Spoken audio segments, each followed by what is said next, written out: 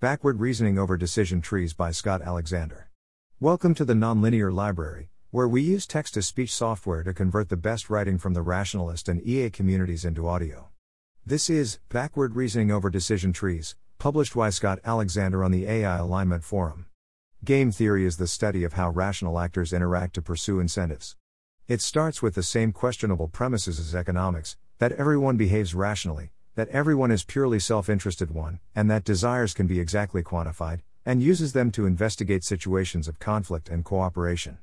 Here we will begin with some fairly obvious points about decision trees, but by the end we will have the tools necessary to explain a somewhat surprising finding, that giving a U.S. president the additional power of line-item veto may in many cases make the president less able to enact her policies.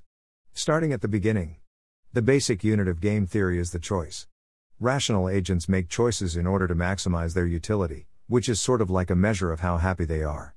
In a one-person game, your choices affect yourself and maybe the natural environment, but nobody else. These are pretty simple to deal with. Here we visualize a choice as a branching tree. At each branch, we choose the option with higher utility, in this case, going to the beach. Since each outcome leads to new choices, sometimes the decision trees can be longer than this. Here's a slightly more difficult decision, denominated in money instead of utility. If you want to make as much money as possible, then your first choice, going to college or starting a minimum wage job right now, seems to favor the more lucrative minimum wage job. But when you take later into account, college opens up more lucrative future choices, as measured in the gray totals on the right-hand side. This illustrates the important principle of reasoning backward over decision trees. If you reason forward, taking the best option on the first choice and so on, you end up as a low-level manager. To get the real cash, you've got to start at the end, the total on the right, and then examine what choice at each branch will take you there. This is all about as obvious as, well, not hitting yourself on the head with a hammer, so let's move on to where it really gets interesting, two-player games. I'm playing white, and it's my move. For simplicity I consider only two options, queen takes knight and queen takes rook. The one chess book I've read values pieces in number of pawns, a knight is worth 3 pawns, a rook 5, a queen 9. So at first glance, it looks like my best move is to take black's rook.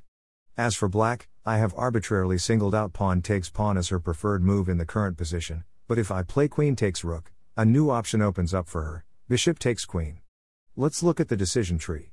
If I foolishly play this two-player game the same way I played the one-player go-to-college game, I note that the middle branch has the highest utility for white, so I take the choice that leads there, capture the rook. And then black plays bishop takes queen, and I am left wailing and gnashing my teeth. What did I do wrong? I should start by assuming black will, whenever presented with a choice, take the option with the highest black utility. Unless black is stupid, I can cross out any branch that requires black to play against her own interests. So now the tree looks like this.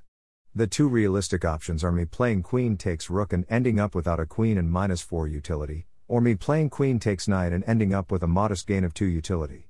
My apologies if I've missed some obvious strategic possibility on this particular chessboard. I'm not so good at chess, but hopefully the point of the example is clear.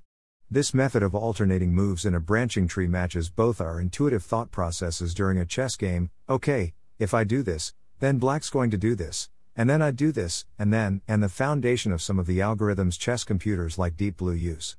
In fact, it may seem pretty obvious, or even unnecessary. But it can be used to analyze some more complicated games with counterintuitive results. Art of Strategy describes a debate from 1990s US politics revolving around so-called line-item veto power, the ability to veto only one part of a bill.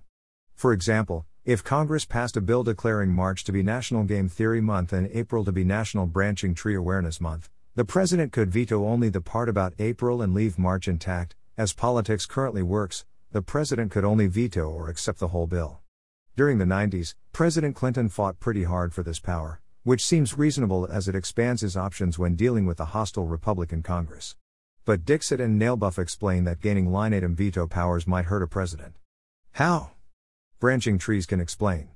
Imagine Clinton and the Republican Congress are fighting over a budget.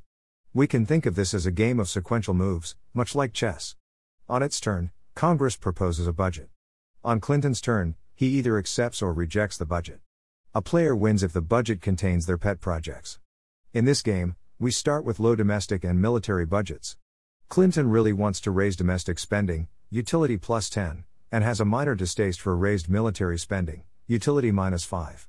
Congress really wants to raise military spending, utility +10, but has a minor distaste for raised domestic spending, utility -5.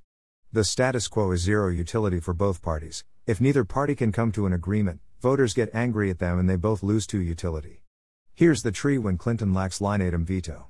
For any particular Republican choice, Clinton will never respond in a way that does not maximize his utility, so that the Republicans reason backward and arrive at something like this.